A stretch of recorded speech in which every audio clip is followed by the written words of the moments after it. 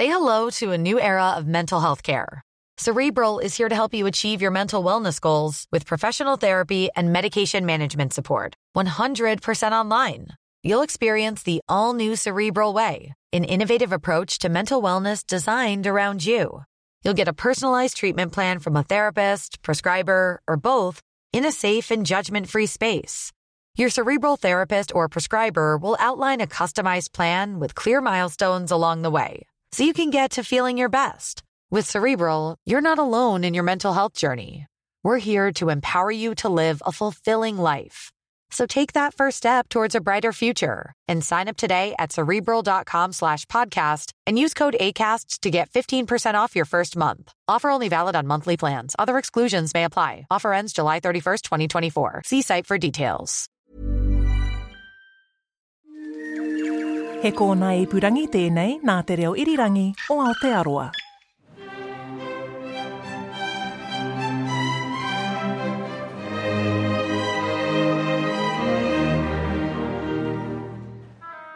To mark the 75th anniversary of the New Zealand Symphony Orchestra, we're asking 10 New Zealanders to talk about a piece of music that sparks an emotional connection. And we're pairing them with 10 musicians from the NZSO who have their own intimate understanding of how the music works. Are we all ready then? Yes! Great! Let's begin. I was racking my brain thinking, okay, Karen, come up with a really highbrow, sensible piece of classical music, because I am a highbrow, sensible person. But I just couldn't move away from the childhood memories and the joy that I had from listening to Peter and the Wolf as a young child on the record player.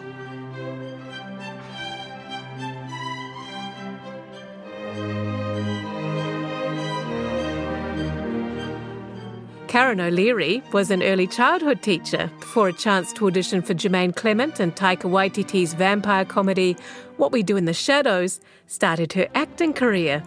She's since gone on to worldwide success in the spin-off TV series Wellington Paranormal. I had no idea what I was doing, so I was terrified. I just turned up, and it was late at night because it was all night shoot, so turned up to Miramar, which was, at least it was comforting because it was in my home suburb, you know? I felt familiar there. And then I just turned up, put on my police uniform, met Mike Minogue for the first ever time, and I think that's what made a real difference, because we just got on really well, and he was so lovely and very kind and supportive, and he'd obviously done a bit more acting than I had, so he was just really lovely and supportive. And yeah, and then Jermaine was like, okay, so what's your name going to be? And I was like, well, shouldn't you know my name because it's your movie? He was like, nah, I don't know, what is your name? And I said, O'Leary. So that's how we ended up with our own names. And then the first time I ever met Taika was on the very first scene when he opened the door in the actual movie. Talk about trial by fire. Baptism by fire. What is it? Trial? I don't know. All of them. I was on fire. Well, apparently I was on fire because then I got a TV show. Ha ha! From Bird of Paradise, the NZSO and RNZ, this is Crescendo. I was in the lounge in Townsend Road in Miramar, and the record player was on this weird kind of brown shelf. And it was a little record, you know, not one of those big full-size ones, the little ones. And, yeah, and we would just sit in the lounge with me and my two sisters, Jo and Claire, and Mum would put it on, and we'd listen to it and think, this is an amazing story, and what beautiful music. And we would act it out. The first friend he met was a little bird sitting on a branch of a big tree. The bird chirped away happily. All is quiet, all is quiet.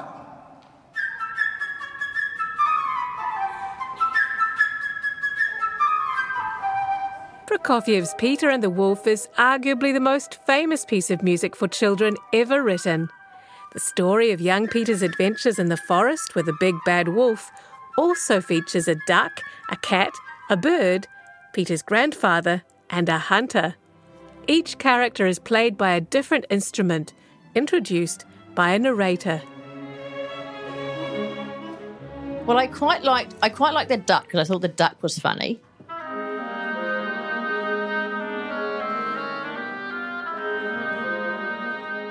"Huh," said the duck, "what kind of bird are you if you can't swim?" And she dived into the pond.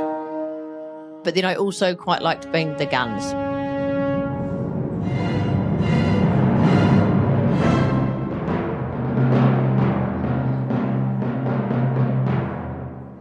Which, I know that's not nice good now, is it? But, you know, I guess between me and my sisters, I was certainly more the gun person. They were more the That they, like I had Action Man, they had Barbies. I don't know, make of that what you will. From high up in the tree, Peter shouted, "Don't shoot!"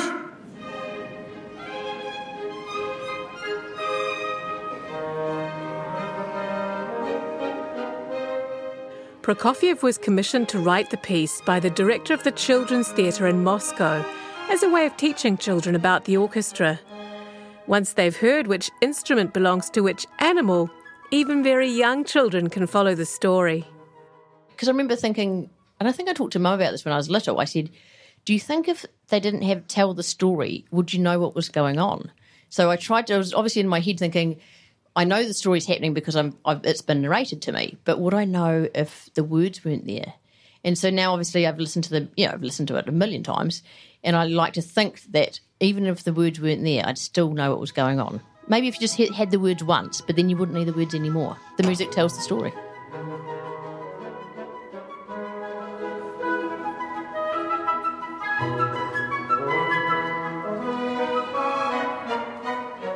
The story of Peter and the Wolf unfolds with ease, but it's demanding from a musician's point of view.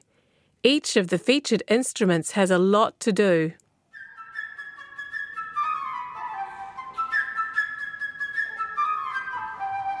The flautist needs to make you think of a bird.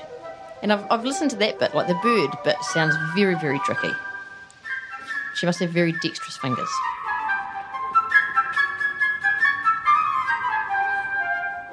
As a flute player, it's always a challenge because the flute part is actually really hard.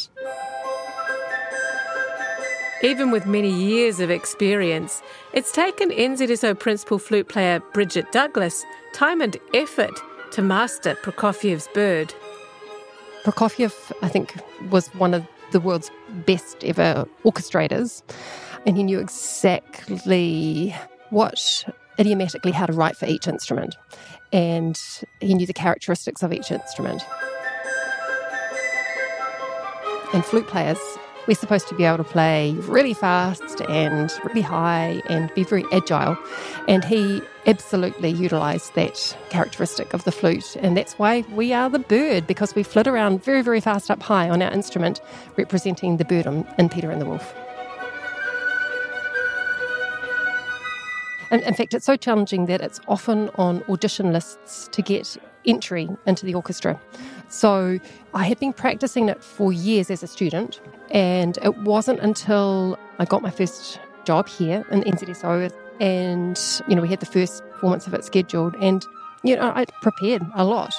I mean, I was sort of anxious about it, and I really wanted to make sure that I didn't trip on the music, and I also really wanted to bring the character alive. So it's not just about getting it right, it's about sort of being inside and being a part of the story as well, so that you get the character of the bird.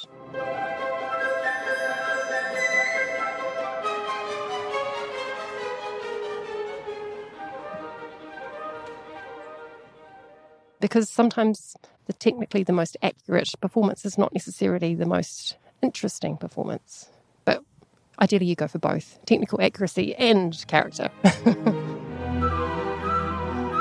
And it is certainly music that I find very, very powerful, and it just stirs an amazing amount of emotion, and that's where good music can take you, isn't it?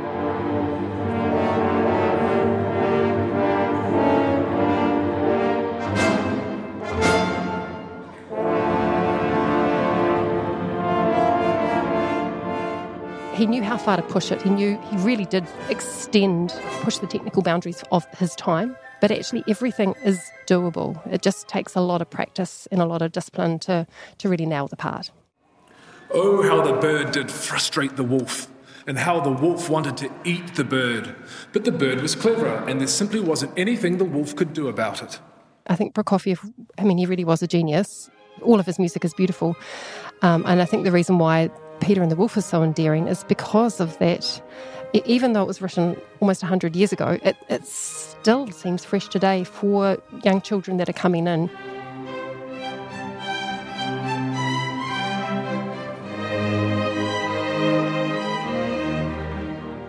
And as a musician, to see kids' faces in the audience, just hearing Peter and the Wolf the first time, and you see the sort of the amazement, and you see them living the story. And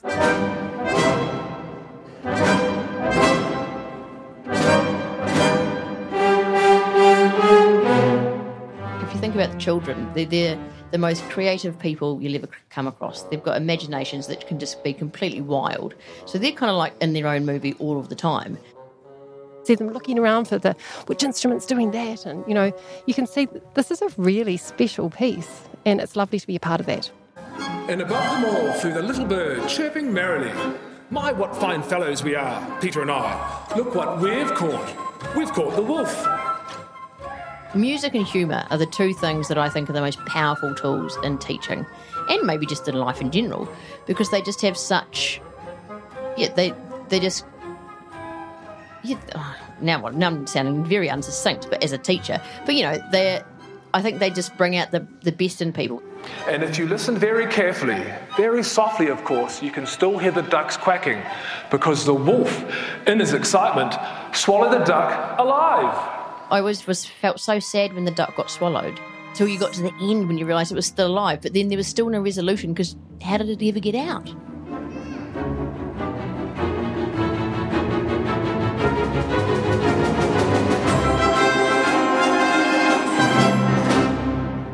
So where is the duck now? Don't know. I mean, it's probably dead. Just terrible.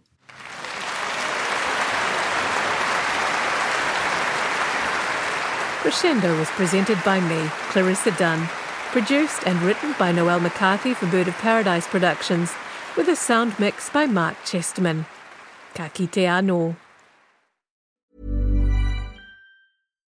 Botox Cosmetic, out of botulinum toxin A, FDA approved for over 20 years. So, talk to your specialist to see if Botox Cosmetic is right for you. For full prescribing information, including boxed warning, visit BotoxCosmetic.com or call 877-351-0300. Remember to ask for Botox Cosmetic by name. To see for yourself and learn more, visit BotoxCosmetic.com. That's BotoxCosmetic.com.